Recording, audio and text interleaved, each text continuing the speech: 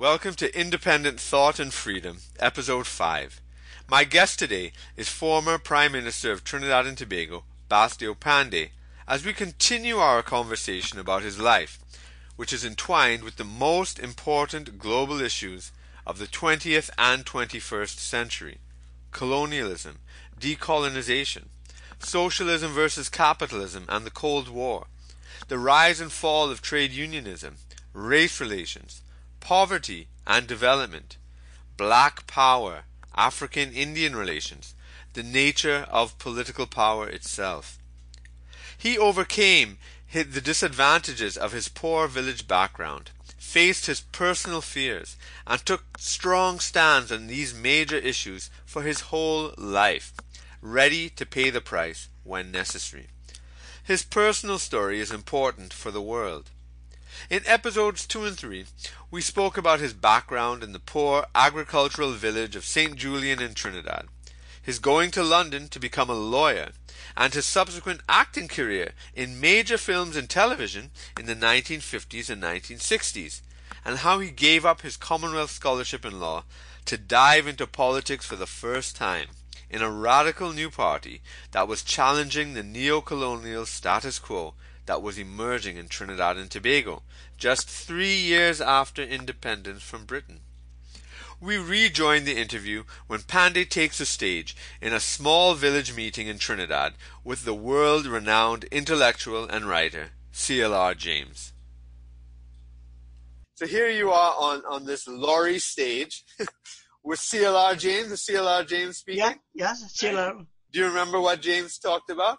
Oh God, no! That'd been too long. Well, James was an international figure, well known. I mean, he had his books, Beyond the Boundary, which was one of his masterpiece, as well as Black Jacobins. But I doubt the Princestown audience were enamored by that. Probably they probably didn't know much about that, did they? Or what was their sort of response to James? I think the attitude would have been among these poor rural farming community and so on, that here was a bright man, right? And whatever he was saying had to be good. Exactly. Now, how about you? You yourself were not political. I suppose. Sorry. What was your view of James? Because you were not political at the time. I admired him tremendously. Why? He had courage. He was a brilliant intellectual. Did you read his books already? No, I hadn't at that time. All I had read was law books and so on. Yes. Before that. So what gave you the impression of his brilliant intellect? Were people talking about him in London or anything, or what? I would not know, as I say, because I didn't belong to that crowd. That's right. But he was admired. He was an amazing speaker. Amazing. Oh gosh, yes. So that's brilliant. As a matter of fact, we contested the elections together in '66. Oh. so remember, when I stayed there, after that thing with Stephen and so on, the next year was the 1966 elections. Right. We got together, formed the Workers' and Farmers' Party. Right, exactly. And this was, again, because it was felt that the two major parties were too racially based and not class-based. The whole object was, our idea was that here was a society that was divided basically Indians, Africans. Yeah. And the politics was generally racial. Yeah. With Simbunat Kapileu coming back as the Indian counter match to Eric Williams, doctor for doctor politics, if you remember those words and so on. So there are the Indians clinging around Kapileu and the Afro-Trinidadian clinging around Williams. And we thought that the line should be drawn this way. Yeah. Not horizontally, but perpendicularly, where the upper class was on top and we were below. We were there. And the idea was to unite the Indians and Africans of the working class. That was the object. Now, and as the name itself suggests, Workers and Farmers Party. Right. Now, in London, as you said, you weren't political. So, I mean, did you consider yourself a socialist or anything at the time? No, not at all.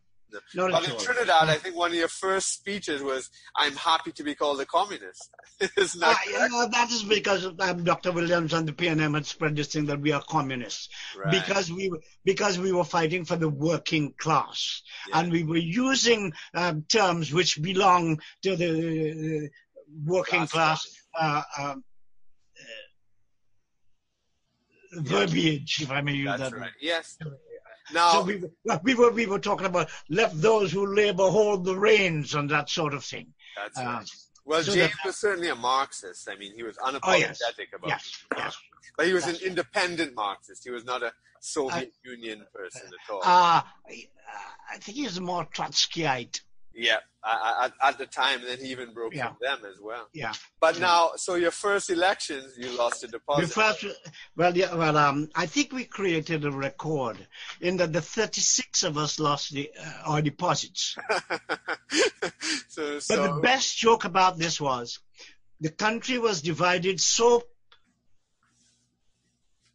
racially political, such racial division, that my father told me, son, I know you're going up for election, and I'll vote for you, but only because you're my son. You wanted to vote for the DLP, but I came and spoiled his wish by putting up by joining a political party, which he didn't want at all. He wanted. So he voted for me because I was his son.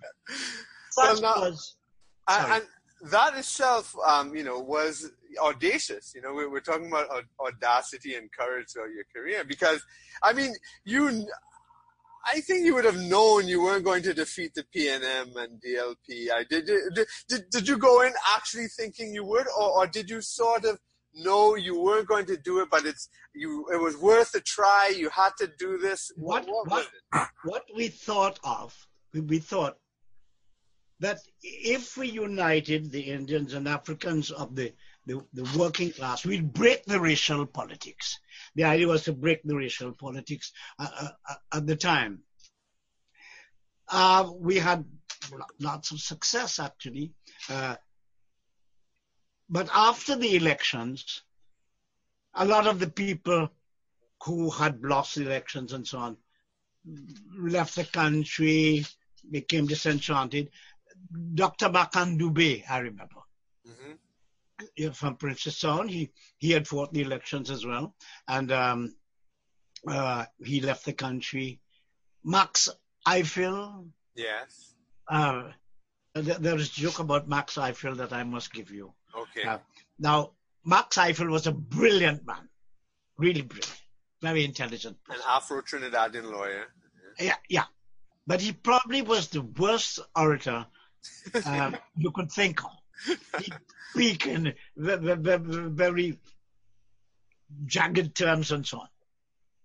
And we were having a meeting in Woodford Square. And CLR James, I used to call him the General. Okay.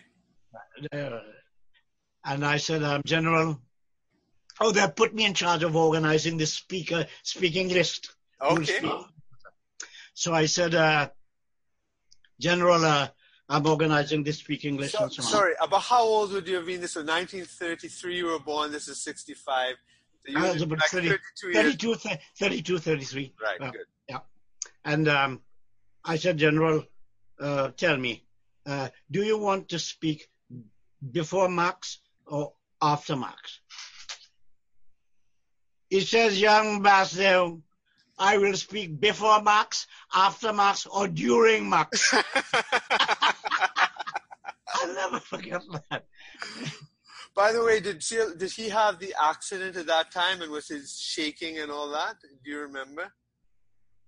Because there was a time where Sheila James had an accident and he was shaking. He couldn't write anymore. Not as much. Right. Yeah. He was really a quaint guy. I remember we were campaigning. They used to build the shops long time with large doors and a little pavement like in front of the shop.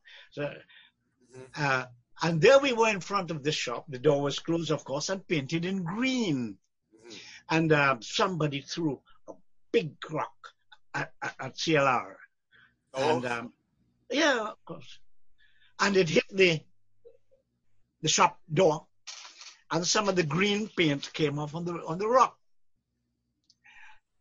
And James would walk with this rock at every public meeting and show them the kind of violence in which the P&M was prepared to go, and so on and so forth. Right. Yeah. What did you face election violence? Yes, I fought the Naparima seat, and I remember fighting the Naparima seat. I was on a platform. If you know Barakpur, where the police station is now, there's a junction there. And again, we used to speak at the shop front. They'd close the shop and the shop yard, so to speak, and we'd speak from there. But I had a meeting there.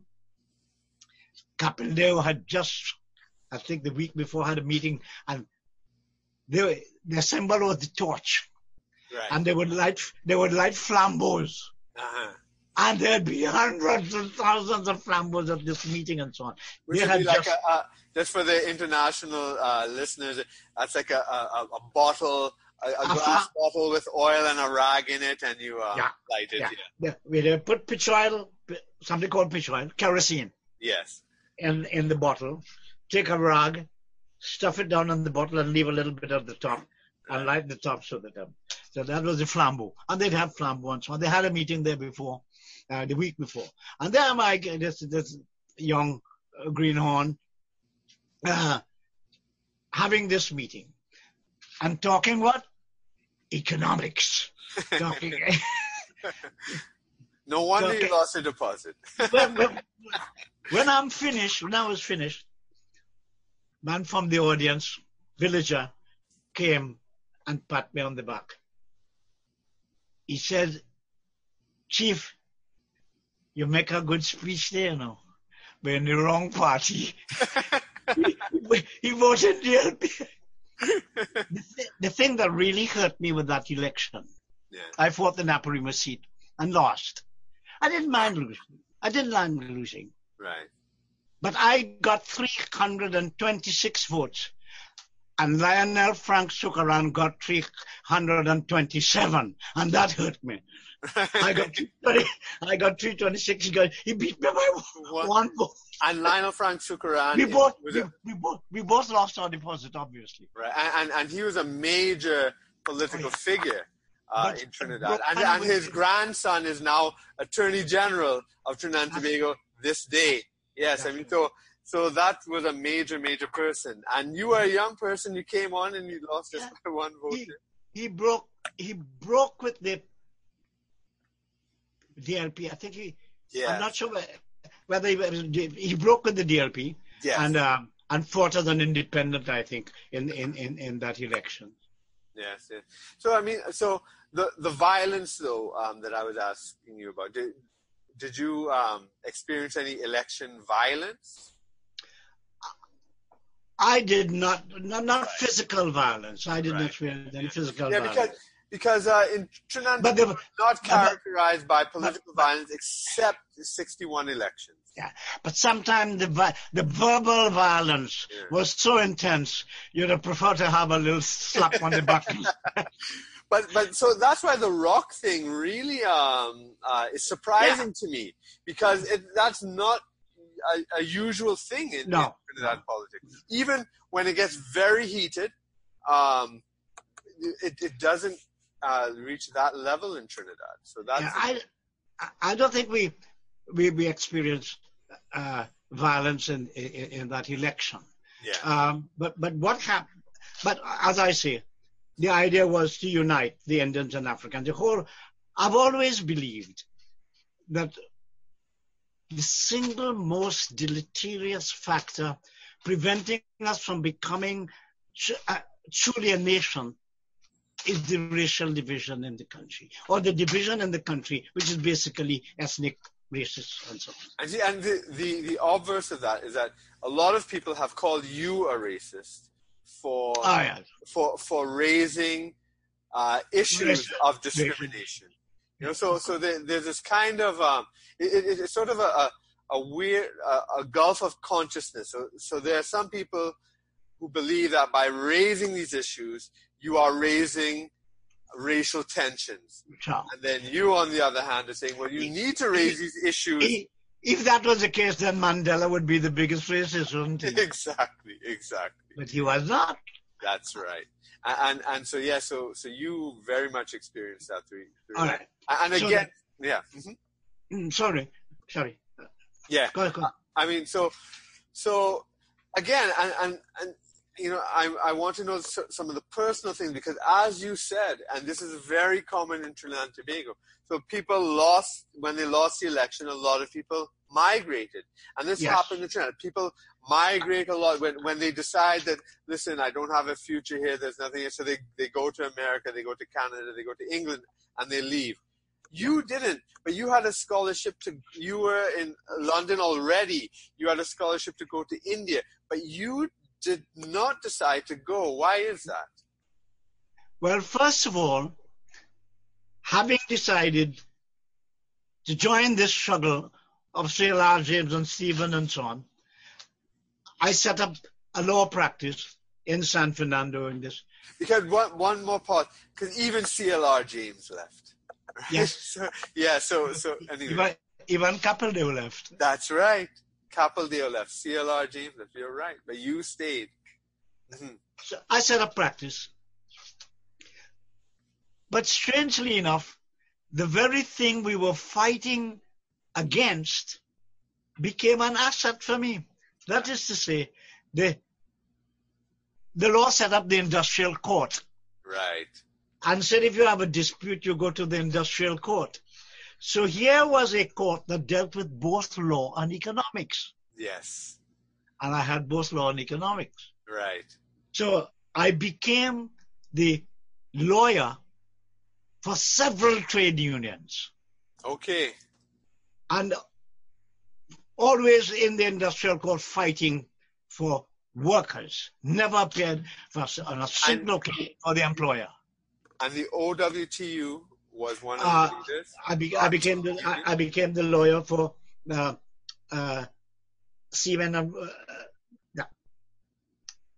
Joe Young's Transport and Industrial Workers Trade Union, Beddoes, Food and Allied, lots of small Indian unions. I became the lawyer for them, practicing in the industrial court. And this is in the 60s, and after independence, the trade unions were agitating. Although they agitated for independence, and many of the workers voted for Eric Williams, they were dissatisfied in the early years of independence, and they became more and more radical. Is that correct? Yeah. Yes, right. I think that's right. Because I mean, and so you were involved with the radical trade unions. So I with the trade unions, but I can't explain it. But for some reason, I figured I should be more than their lawyer, and I began actually going into the trenches with them. You edited the newspaper, right? Well, that came later. For which I was arrested, actually. Yes, exactly. I want to get to that point. But yes, but you start to march and everything, you're saying. But so what happened was that I would join them in their marches and their struggles and their strikes and all that sort of thing. There was a bus in 1968. There was a bus strike because Eric Williams made strikes illegal. It was against the law for any union to strike. And then the unions organized this bus strike, and you were part of that, correct? We decided the government says they were going to break the strike. So we decided, there were a lot of us, Stephen Maraj and myself and George Weeks and Joe Young and the whole lot of us. We gathered on, I think it is called Independence Square. It's still called Independence Square. That's right. It was Marine Square at the time. When the PTSD had his headquarters there. And we decided that we are going to block these buses. Right. So that's the bus company, the bus, because they are going to break the strike. They're going to drive the buses out. So they got scab labor to do that? Well, or whatever. I wouldn't call them scab. Poor guys, their job depended upon it. Sorry, I was using left-wing trade union language. Yeah. So what happened is, here we are, stand up in front of the gate where the bus is supposed to come out. And as the buses come, we put our hands on the buses and we are trying to stop the buses with our hands. Yes. And the supervisor is saying, drive the bus, kill him. The poor driver wouldn't. He couldn't drive the bus and kill us. Right. By that time, the police had arrived with what they call the Black Maria. I don't know if you know what the Black Maria is, the police van. Yes. Right? And they began tossing us into the van, the police van. And I will never forget this one. They're tossing me and Weeks and a lot of us in the police van. But for some reason, they had a respect for Stephen. Right.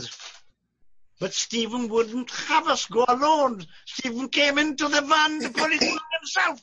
He walked in. Walked into the police van. He wouldn't let us go alone. And of course, they arrested the whole lot of us. Threw us in the cell that was on police station was on St. Vincent Street, opposite the Red House. And they put us in a cell down there. And so, I remember when I was arrested in 2003, you came to the police station with me during the budget debate. But so this is a mirror. yeah. So that was the bus strike. So that is what happened. I wasn't merely the lawyer for the unions. Mm-hmm. Became the lawyer for we became the editor of the Vanguard for the Oilfield Workers Trade Union as well. But I got involved in their struggles. And this is interesting because, again, it's a multiracial yes. working class struggle. Yes. And very often, the thing like the bus workers, mainly Afro-Trinidadians, I would say, or yes, they were mixed. Yeah, and then the oil workers, certainly the leaders, Joe Young was an Afro-Trinidadian, George Weeks was Afro-Trinidadian. Bedo, Francis Bedo. Right, and as the radical trade union movement was becoming more radicalized, more socialist, there was also another strand that started to come in, which is the whole Black Power thing, because the whole civil rights movement was going on and also the development of an ideological lunatic fringe. Right. Which has another story, actually, when I was leader of the opposition. Yes, because I do want to get to that, Namoti and those people. But that's right. Yeah, but let's so first, because this is the 60s, and so in the United States, you had Malcolm X and you had Martin Luther King, and all that was going on. And of course, particularly the Afro-Trinidadian population here would definitely be watching that with great interest. Certainly. And there was the incident in Canada with the university. That's right, the Sir George Williams, was it? I think so, Sir George. Yes, in Montreal, the West Indian students who were supporting the whole Black Power, Black struggle. In fact, Black Power as a slogan was said by Stokely Carmichael, who was a Trinidadian who migrated to the States and led And was banned from returning. Right? Eric Williams banned Stokely Carmichael from coming to Trinidad. And you, as Prime Minister, lifted that ban That's right. when was it? 1999, 98? Somewhere about that. Yeah, like a 30-year ban. That was not lifted by anybody except yourself. And a lot of times in the local politics, they point to you being a racist, a pro-Indian racist. But I think a lot of times in the local politics now, people don't understand the radical trade union background you come from. I suppose those who did that believed that attack was the best method of defense. Yes. Who probably were themselves racist. Yes. But in order to defend themselves, they attack you for being a racist. That's right. Right. And so you had, did you have any links with Stokely Carmichael at the time? Or No. Right. So we had reached the point where the Workers' and Farmers' Party had lost the elections. The party had dissipated. I got involved in trade union activity, legal and trade union activity and so on. Now, during the Black Power state of emergency and the army mutiny that happened here, what were you doing? I remember I supported the movement, and I remember when Geddes Granger, as he was then, and Dave Darbo, right. No, Kafra Kambon. Yes. Yeah, I remember when they too had the concept that it was a bad thing for Trinidad to be divided. Yes. And I will never forget the big banner, Indians and Africans Unite. Yes. And with that banner, they decided that they would leave Port Spain and come down to San Fernando to join their, in Indian brothers. Did you join the march? At Chaguanas. Right. I met them at Chaguanas. Now, so you had been, how long were you in jail for? When?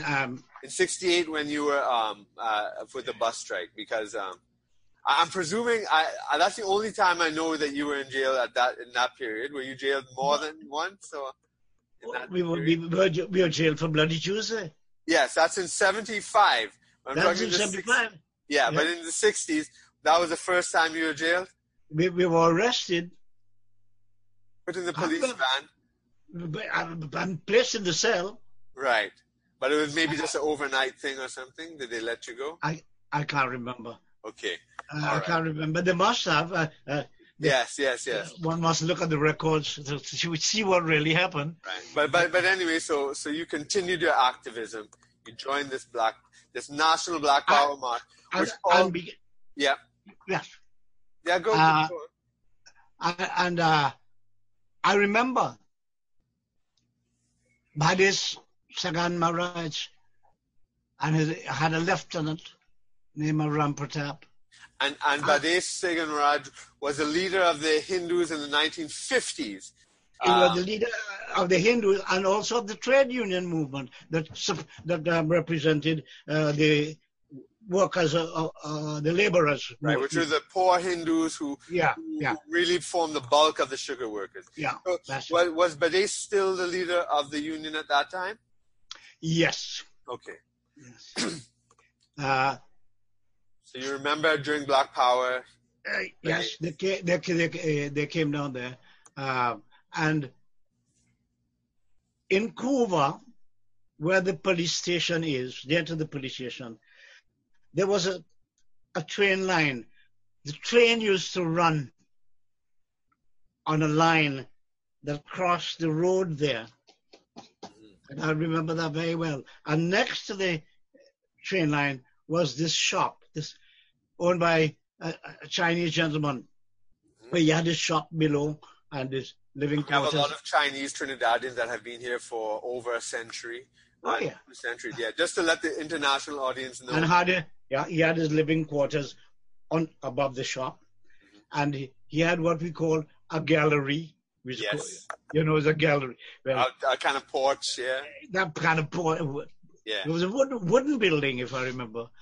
and he allowed us to use the porch to speak. Yes. I remember that. I know that was during the Black Power, right? Yes. So that's interesting. So the point is that a Chinese shop owner allowed... And buddies had told the sugar workers, don't let them in. They come to take your work, your job, and set up an antagonistic situation. Because what is interesting there is that these young Black Power advocates were rebelling against Eric Williams, who was seen as the Afro-Trinidadian leader, and they were calling him neo-colonial, right? The neo-colonial regime, and that he was leading a neo-colonial government, and that it wasn't sufficiently independent. That's correct. Yes. Yes, that's right. So I remember that buddies had said, don't let them come here, and so on and so forth. And the government was so wicked that they stopped the buses running at 10 o'clock. Now, you don't expect the Black Power movement and ourselves to have a meeting which ends at 10. Yes. After all, it has to go on to midnight, doesn't it? Anyway, they stopped the buses from running. So there are these Black Power supporters in Cuba, no cargo home. So that means a lot of Afro-Trinidadians from the north of the country coming down to central, Cuba, south area. And can't go back home. Yeah, and mainly Indian area. And I remember going up on that platform and calling upon them to open your doors. They can't go home. They will not sleep on the streets. Open your doors.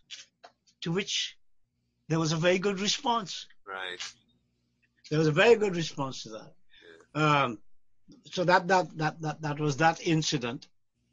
So now during that time, you had decided to lead a union yourself. Is that correct?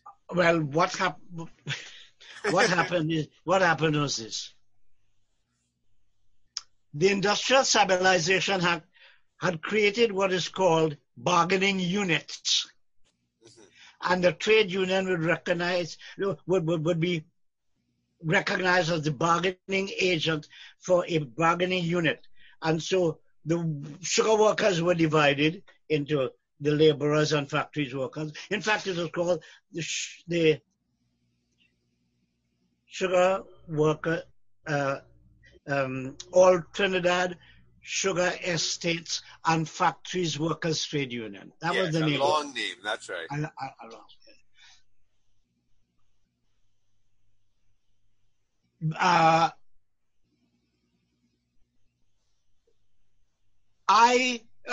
Above them was the Sugar Industry Staff Association. Okay. And above them were the higher echelons of management. So there are 3 bargaining units. I became the guys in the ATAS, the sugar industry, that bargaining unit that was just above the workers. They asked me to be their lawyer. I said, right. Now, I'm their lawyer, and we're doing well. We are fighting, struggling, and so on and so forth. But the workers are below. The factory and workers, they were being betrayed by their union.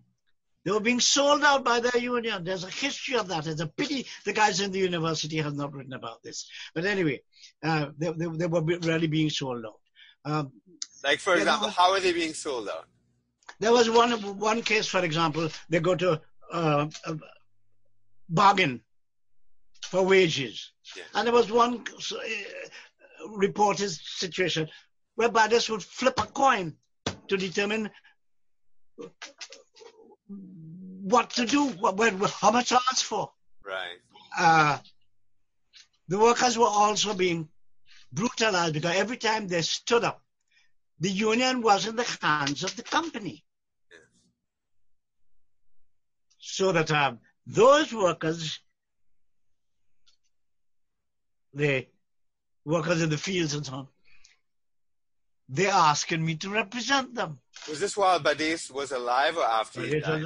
Yeah, no, He Badis was alive. He was alive. Okay. And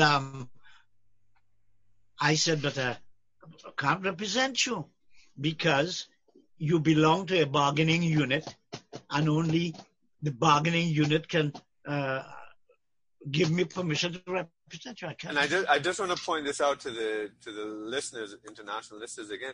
But Dace, just as Williams was seen as a godlike figure, I mean, but Dace was I don't know if godlike is the right word, but he was certainly a formidable figure that he certainly was. That you didn't want to mess with at all, because he had a reputation for being rough as well. Yes.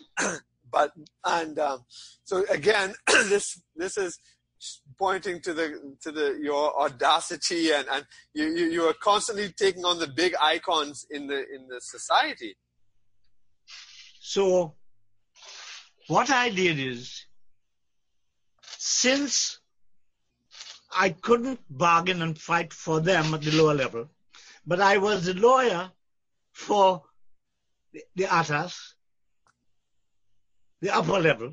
Yes. I told the guys, I said, listen, you know how we're going to help those fellas down there? We are going to change the rules of your union at us to recruit members of the lower staff. That is how we're going to get them into our union, and we don't be able to represent them. They become members of our union. And there was a guy by the name of Roy Rajaram, who was president of the ATAS union. And his house was literally firebombed. And by whom? Do you know? No, but I suspect.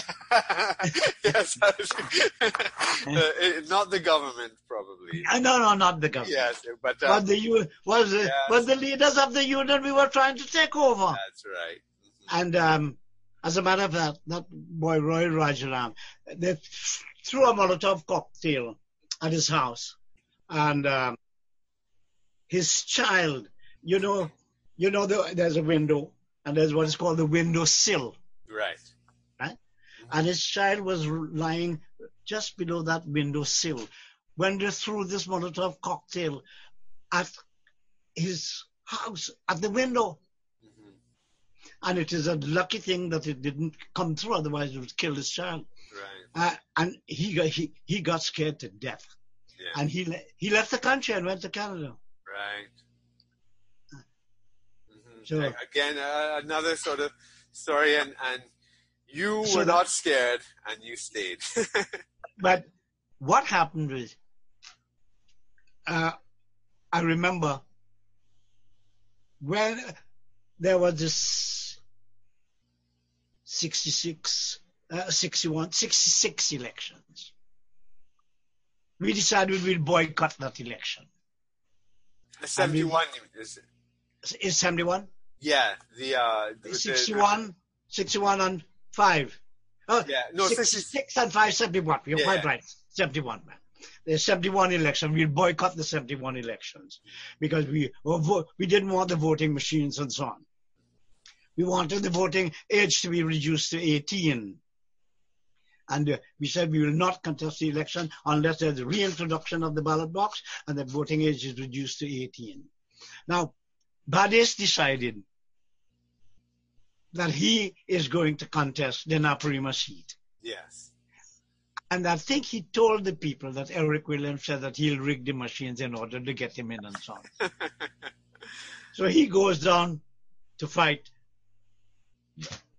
Naparima seat. But Badis is one of these populist people who didn't necessarily have a high regard for ethics, let's say.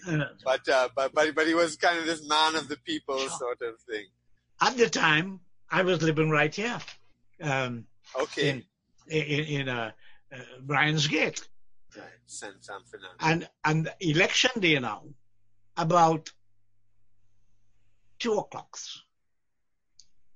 A few cars pulled up in front of my door. And the fellows say, Chief, I say, yeah. They say it looked like Buddy's going to win. And we're going to vote for the PNM. They're going to vote for the PNM to ensure that he loses. They did. Yeah. And he lost. Mm-hmm. That's very interesting for students of Trinidadian politics. Whereas Buddy's, who are the union leader, the religious leader, the political leader, goes in the heart of the stronghold and loses. Yes. Yeah. It indicated the success of the working class struggle that we were carrying on. Although we lost elected, we were saying it's a no vote campaign. That was part of the struggle. And you are going to break the no vote campaign. Well, we'll vote against you. And so they voted against him. I remember him making a statement, which was rather funny. He said, they have rejected me religiously. They have rejected me politically. And they've rejected me unionly. He was leader of the union, you see? Yes, exactly. I remember that very well. And I think he may have died of heartbreak. He died soon after. He died soon afterwards. That's right. I would think something like that myself. Yeah. It was, Naipaul has said about Trinidad, that there's so many stories of Trinidad are stories of failure, personal failure, and yeah, sure, and it's tragedies and things like that. So he died, and when he died, at the same time, a mutiny had taken place. Right, in the army, because just like how the bus workers didn't want to run you over. The army in Trinidad didn't want to attack the young protesters, and that's what the mutiny was. They didn't want to follow the orders to attack their own people. That's right, and there was this mutiny. Yes. Now, as a result, now Badis is dead. He has left in charge Ram Pratap Singh, who was his deputy, sort of second in command. Yes, but that sounded too good. Anyway, who was equally a thug. Okay. Carried guns and so on, terrorized workers and so on and so forth. And terrorizing their own workers. They're terrorizing them not to fight against the company. Right. Because they had sold out. They were getting a cut from the company or something. Something, whatever they were getting. Right. Ram Pratap now. And sorry, by the way, that was Booker's, so the sugar company that was based in London. Is that correct? It was called the St. Madeleine Sugar Company, which was probably owned by Booker's, yes. Yeah, so you still have the Tate and Lyle. That's it. It was Tate and Lyle. That's it. Right. Booker's was Guyana. Tate and Lyle was Trinidad. That's right. And so you still had the British companies operating in Trinidad, even though we were independent and all that, right? So it was sort of a hangover from the colonial days, right? So that what happened is, Rafiq Shah, who had led the mutiny and had been imprisoned and so on, was in jail.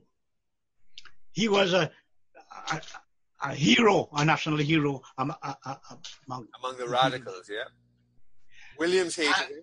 And he promised that I will win this mutiny and I will come out and I will lead you, sugar workers. I will lead you. Because that is the base, you see. The sugar workers constitute the base. And I would lead you and so on.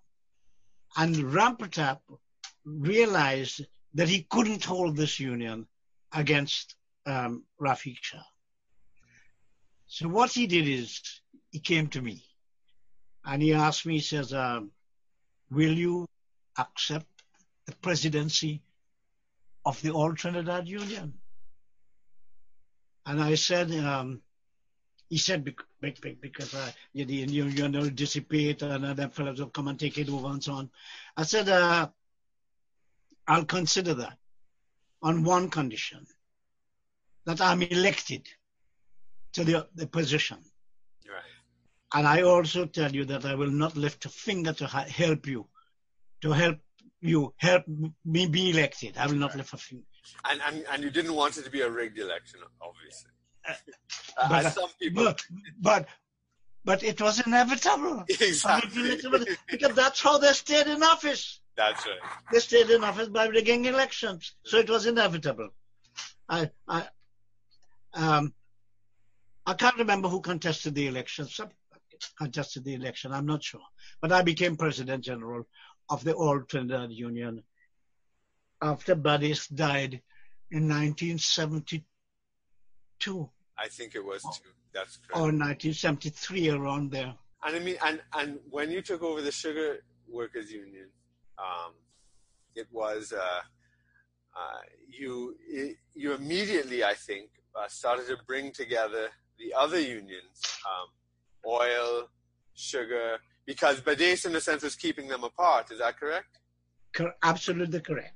So now we started this movement of uniting the Indians and Africans of the working class. And you had a nice saying about oil and sugar mixing. Oh, that was a lovely one. Yeah. I remember the opposition saying, because I am leading the sugar workers, Weeks is leading the oil workers, and we are trying to unite. So Indian, Trinidadian, Afro-Trinidadian. Mm-hmm. The opposition said, oil and sugar cannot mix. Oil and sugar don't mix. Yes. And I replied by saying, quite to the contrary. When oil and sugar mix, it becomes sweet oil. And I mean, that is what led to the ULF. That's right, because you see, and just before the ULF, you had, because Williams outlawed public demonstrations, if I'm not correct. And so you had the March for... That's right. Yeah, so explain that March for Bread, Justice, and Peace, was it? Peace, Bread, and Justice. Right. So we were being very successful in uniting the races, uniting the working class across racial lines. We were very successful. And in fact, there was a meeting in Skinner's Park. For that purpose, again, we are having meetings all over the place, uniting people. And it was a tremendously successful meeting. Now, let me ask you, there was a saying, there was a phrase you had coined and used to use, but I don't know if you had used it since back then. So you can tell me. You had a phrase called the parasitic oligarchy. That was that was a little later. Later, okay. So you didn't get on to that at that time. Not yet. Right. We were very successful in uniting the workers of oil and sugar, and in that there was the Transport and Industrial Workers Union, and also the Food and Allied Union. The working class was actually coming together, and we had this meeting in Skinner's Park for the purpose of demonstrating our unity, and it was tremendously successful. And following upon that meeting, there was a convergence of struggles. I was struggling in the sugar industry, and I was asking for 100%, because a sugar worker is get 63 cents an hour. Yeah. And 100% is $1.26. Yes. That would be $5 a day, and yes. I was asking for 10. Right? I was fighting for the union. Weeks was fighting for his workers. Joe Young was fighting for his, and there was a convergence of struggles. So against. And let me put this in context. So you are fighting Tate and Lyle, a big multinational. No, by that time it was Carney 75. Carney 1975 okay. Limited. So the government had taken over. Now what about George Weeks? Was it Texaco? Texaco. Texaco. Was Shell still there, or they had gone? I can't recall. I think Shell may have gone. I think it was just so Texaco was the multinational then. But there the employer was a common employer, Right. the government. Mm-hmm. So the government had already nationalized the sugar industry. So they're the employer of the sugar workers. They had nationalized oil. Oil was Africans and the bus workers and so on. Yeah. And there was a convergence of struggles. And we decided that since there was a common employer called the government, we would lead a march from San Fernando to Port of Spain for peace, bread, and justice. So it's kind of like the Black Power March the other way. Yeah, we're going to, yeah. Yeah. I think it was the 18th of March, 1975. Yeah. And there's a very good book written on it by Owen Batiste called Crisis, an excellent book, where a young Bastille Pandey yourself with your longer flowing hair and your charismatic presence. One of the things that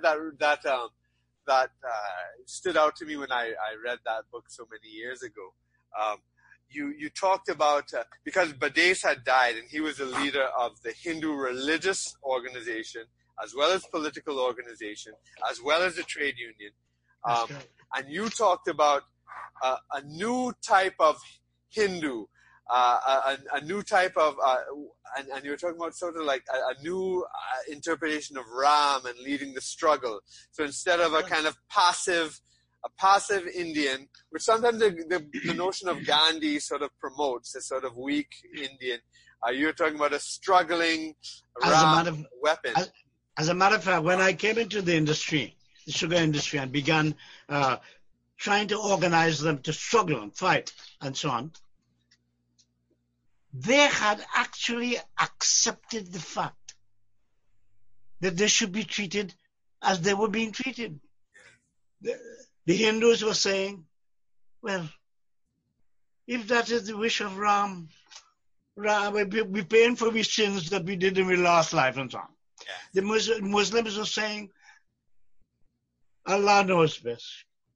And you know what I had to do to mobilize them? When I would call these meetings to talk to them, I would refer to the Quran and the struggles of Muhammad, which he had. They were fighting. I would talk about the Hindus. The Mahabharata is about war and struggle and so on.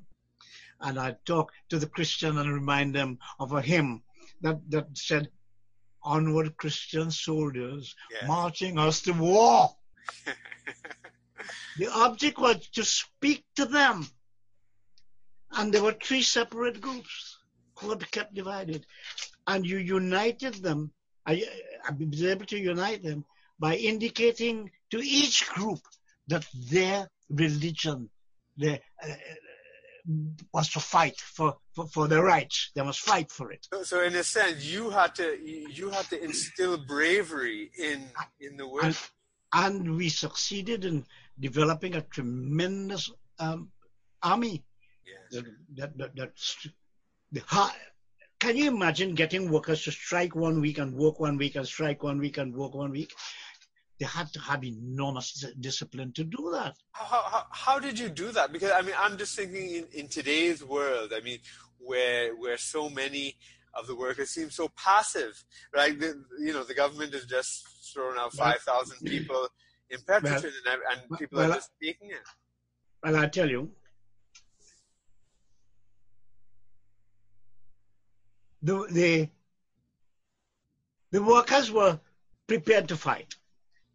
And we had mobilized them to the point where they were willing to fight. I can't recall whether that was before Bloody Tuesday. But what Bloody Tuesday did to us is that Bloody Tuesday made us realize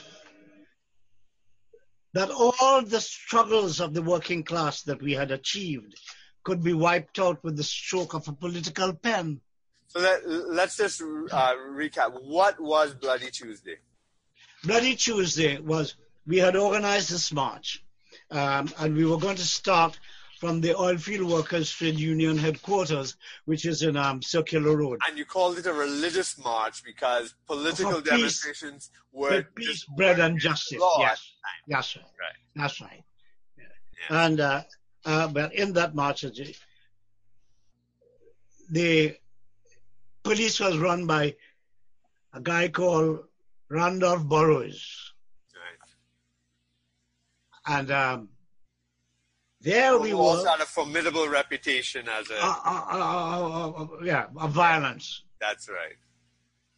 So there we were at the Oilfield Workers Trade Union, ready to come out, start our march, when we got word that there were police, because we had decided that when we come out of Circular Road, we would turn left, we'd go up to Monrepo, take the highway,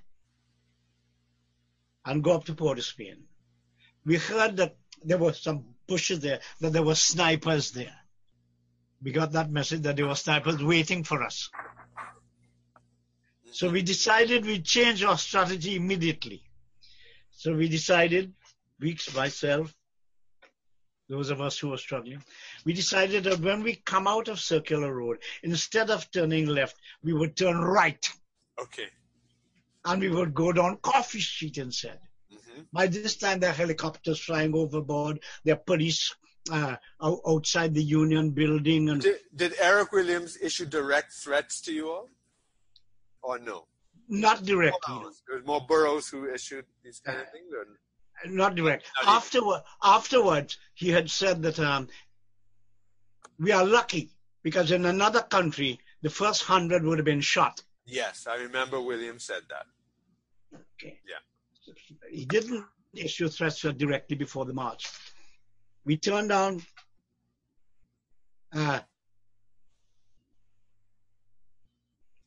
into Coffee Street. And in this airplane upstairs was a deputy commissioner of police. I can't remember his name. Can't remember his name at the time. So he directed, they found out we changed our minds. We were going in another direction.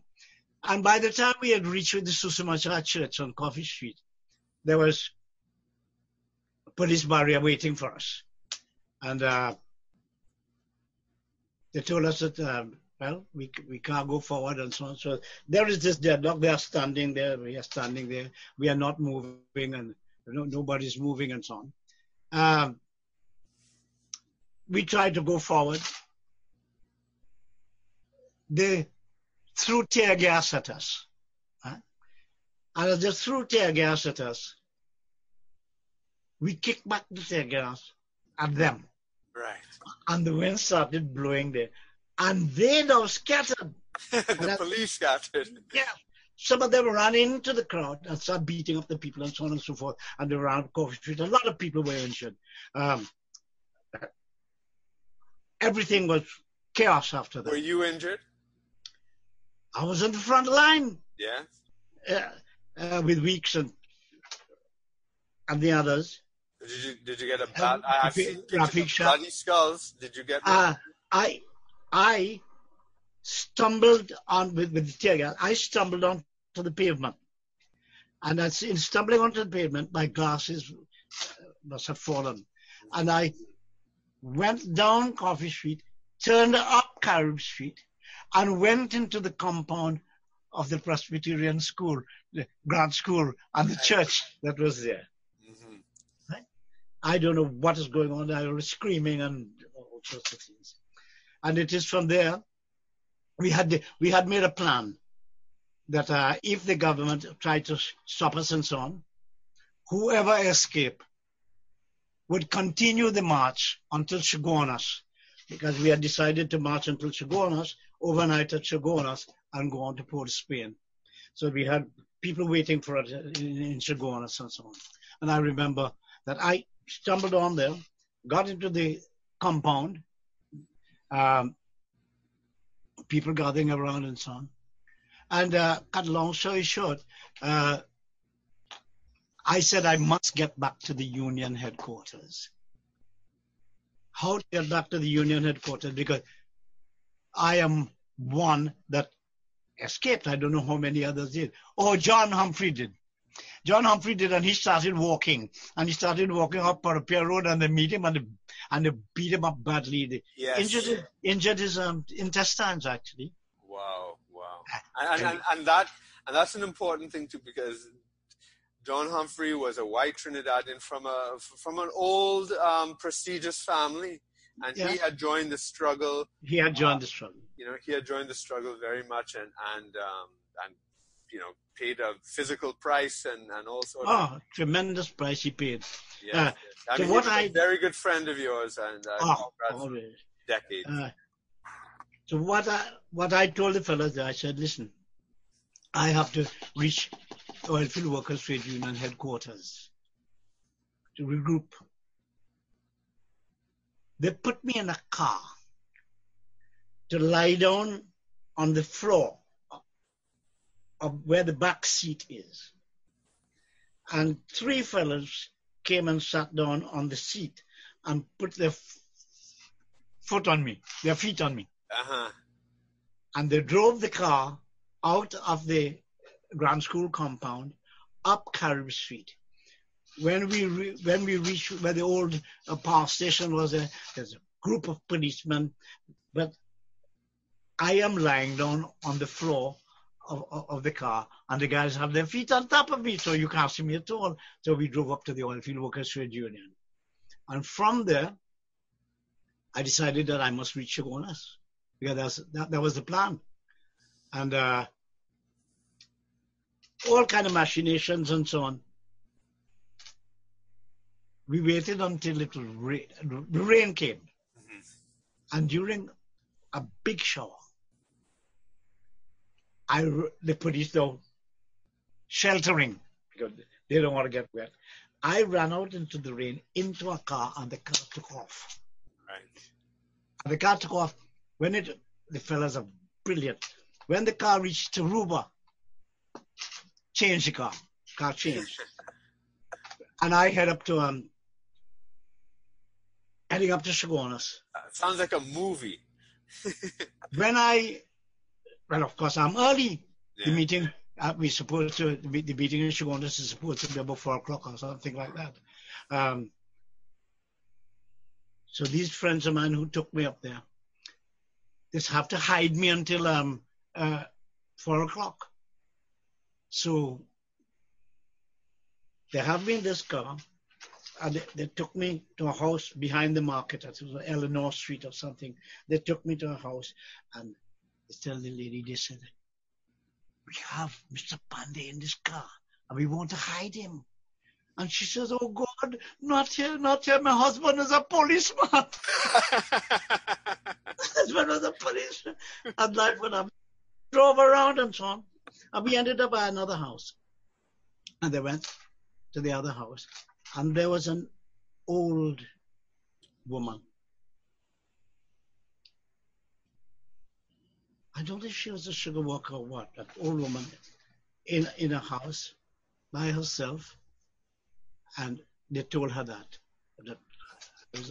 have to hide until 4 o'clock. And she said, bring him in. And I went in there. Right. I went in the house, and she's hiding me. She's giving me food and so on and so forth. But the radio, she had a radio, and the radio is blasting. They're looking for Rafiq Pandey. 2 of them have escaped.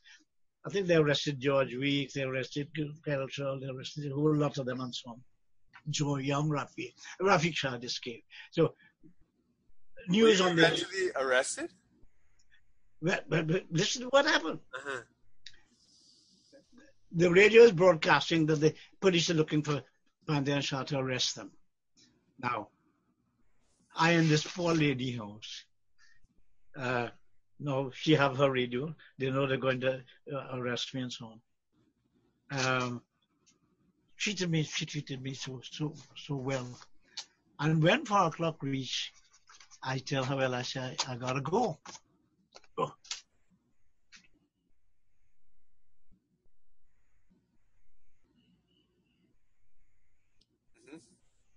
Mm-hmm. I lost you. Oh, sorry. Can you see me? Can you hear me? Wait.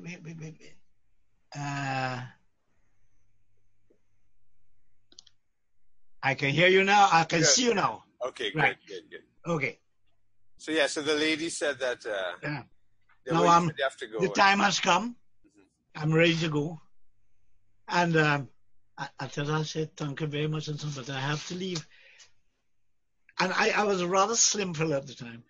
She held my hand, and she said, oh, God, this little weak hand, if they hit you one lash on the sun, they're going to break down. And so on. She started crying. Poor thing. But I left her. No glasses. And as I walked out, I'm walking down, that must be Chagona's main road. I'm walking down towards the State Park. Right. No glasses, hair ruffled up and so on.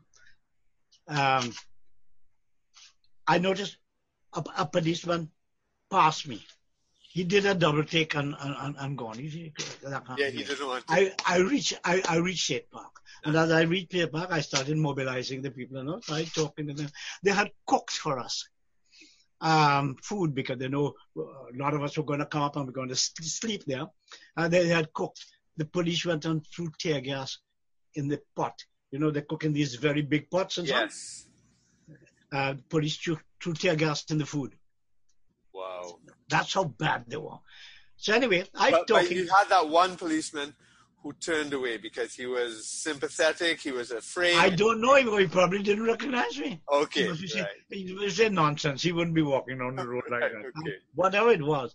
So I started holding a meeting, started talking to the workers and so on and telling them what had happened and so on and so forth. And all of a sudden, series of cars with blue lights and this and noise swooped down upon us and began beating the people. And I use language which I wouldn't like to use on the air. Okay. But I told them, I said, what the hell are you beating them for? Is me or what? If it may won't take me, that's all right. But leave them alone and so on and so on. Well, I said, if you won't take me. And they did. Right. And they took me down to the police station, arrested me, took me down to the Chagonas police station. How long were you in jail for? Well, at the Chagonas police station, a curious thing happened. As they took me in and they were going to put me into the cell, there were several prisoners in the cell. I don't know if they were going to put me in one of those cells, but the prisoners began shouting, "Power, power, power," because that was the slogan, and then the Black Power. So they were afraid to put me in the cell. So they put me on a chair to sit down just outside the cell. So the criminals were very sympathetic to you. Very sympathetic. I mean, we were all criminals together after all.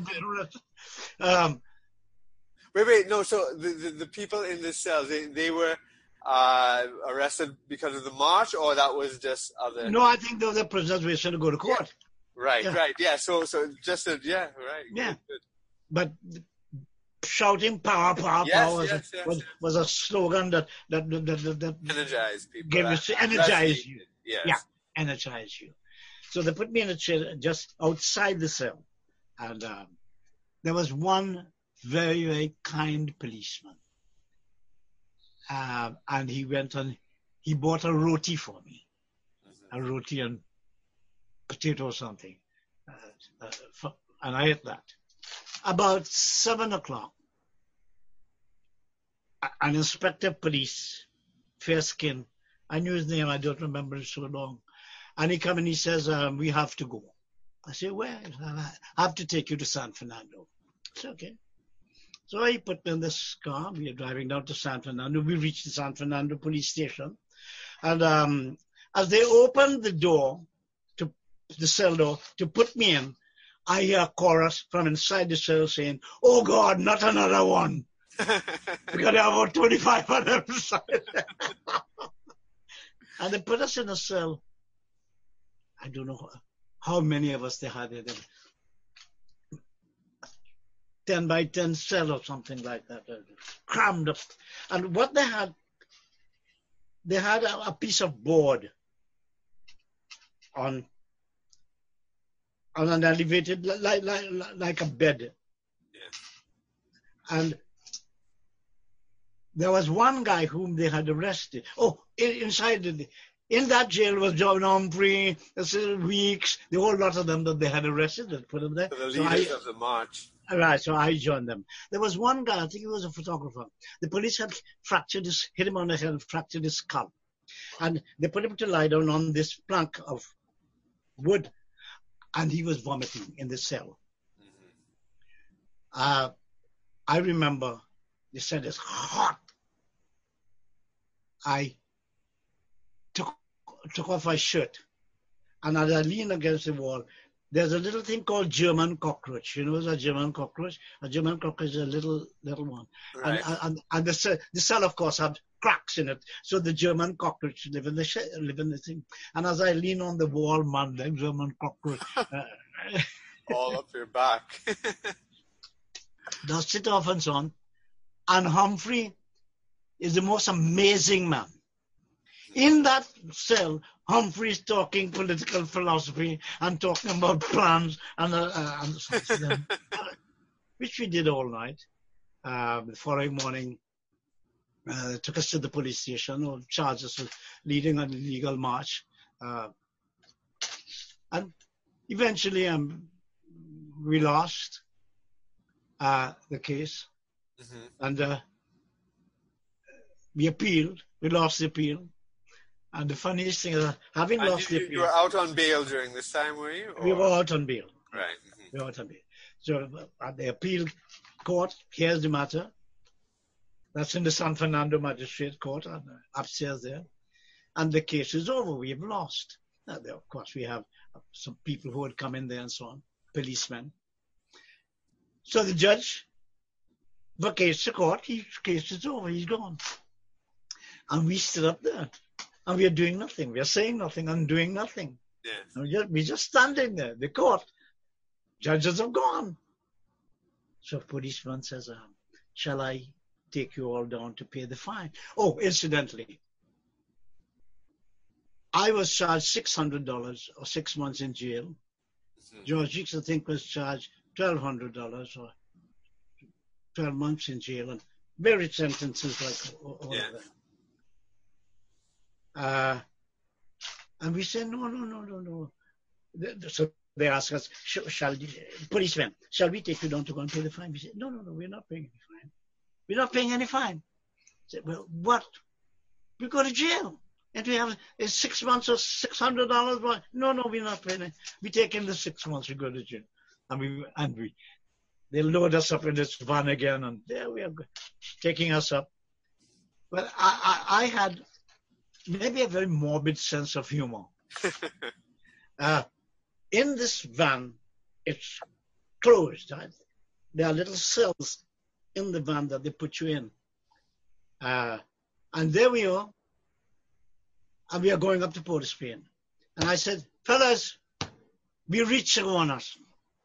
And I said, Bas, don't talk nonsense, man. What stupid that you talk there? Nobody could see outside. How you could say we reach Sagonas? I said, oh, they don't smell curry. Well, curry brand factories in Sagonas. That smell is coming from curry, and we are by Chief Brand Curry Factory, and therefore we in Sagonas.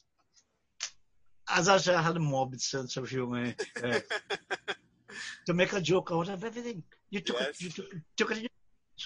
And I suppose that is the way you deal with a lot of the challenges that would make others scared, that would make others run away, that would make others migrate to another country, that would make them struggle. I will make a joke out of it. Yes. I let them make it. So that is how that ended up. But that march made us realize that the trade union must have political power. Because if the trade unions do not have political power, and the political power belongs to some other group, whatever advances the trade union makes for the workers can be wiped out with the stroke of a pen. Eric Williams just proved it. Right? And that is what spurred us on to form the United Labour Front. A political party now. Which again, it goes back to the Workers' and Farmers' Party because it's the same type of thing. United Labour Front. Right. So we were in that zone. Because the workers, the farmers, the sugar farmers, exactly. The workers, oil workers. We were in that zone where we were regarded as leftists. Yeah. How many people from the Workers' and Farmers' Party were actually in the ULF? Was it a lot? I know, Trevor Sudama. Yeah. So it's kind of like a revival of the Workers' and Farmers' Party. As a matter of fact, we became so strong that we formed the party in 75 or somewhere around there. Yes, 75. In 76, we displaced the opposition, the DLP opposition. Yes. So we had a lot of support. We had tremendous support. And you know what is strange? And people don't realize that. It is said that Indians, Indo-Trinidadians, call them whatever you will always vote for race and religion and that sort of thing. In 1975, we defeated Simbunath Kapildeo. I defeated him who was a leader? He was a leader of the Mahasabha at the time, was he? Yes, we defeated Satmaraj, who was. Oh, he was the leader of the Mahasabha. And all these religious guys who had once, as Sat recently said, had the Indian vote. You know, yes. Sat has released them, I understand. Who had what is called the Indian vote. The Indians did not vote race. They did not vote religion. They voted for the economic welfare. Yes. That's what they voted for. We were struggling to improve their lives, their economic lives, their well-being, their physical well-being. And they didn't fall for the racial and religious thing at all. And I'm convinced that if there's a change in the political system in Trinidad and Tobago, people will vote for their economic and social interests and not the racial cleavages, not on the basis of racial. I'm convinced of that. Mm-hmm. Yes, that whole part of your struggle is, I mean, this has animated you, and ever since you came from 65, you kept fighting it. You paid a personal price and everything. Now, I think now is probably a good time to take a pause. We've been at this for a few hours. Unless you want to go further, you tell me. Oh, I think we had enough for today. Yes, I think so. Although we've only reached the midpoint. You have so much more. You intend to continue it? I would love to continue this at some point. It's okay. But we don't have to continue it right now. We can continue it at a later time if you want. That would be fine. Because you must recognize I'm not as young as you are. You know? Right. Well, I will let you go at this point, and we. Oh, that's very kind of you. That's very kind. Yes, because I can keep you here for another 6 hours if I want. Woo! This is fascinating stuff because then when we get to the bringing together of all the other forces in the NAR, the breakup of that, how you became prime minister, all all those struggles that happened there. This is very important because you're dealing with universal problems of racial division, of national unity, of socialism versus capitalism. We didn't even talk about how the Cold War affected all of your struggles and everything, because Eric Williams found himself having to ally with the United States and fighting the trade union movement and your struggles because of the Cold War background. And so we got involved in that in our own struggles here. But I want to thank you for this so far, and I hope we can continue very soon. As soon as you are ready, And I have the strength. Okay. You will. Thank you. My pleasure.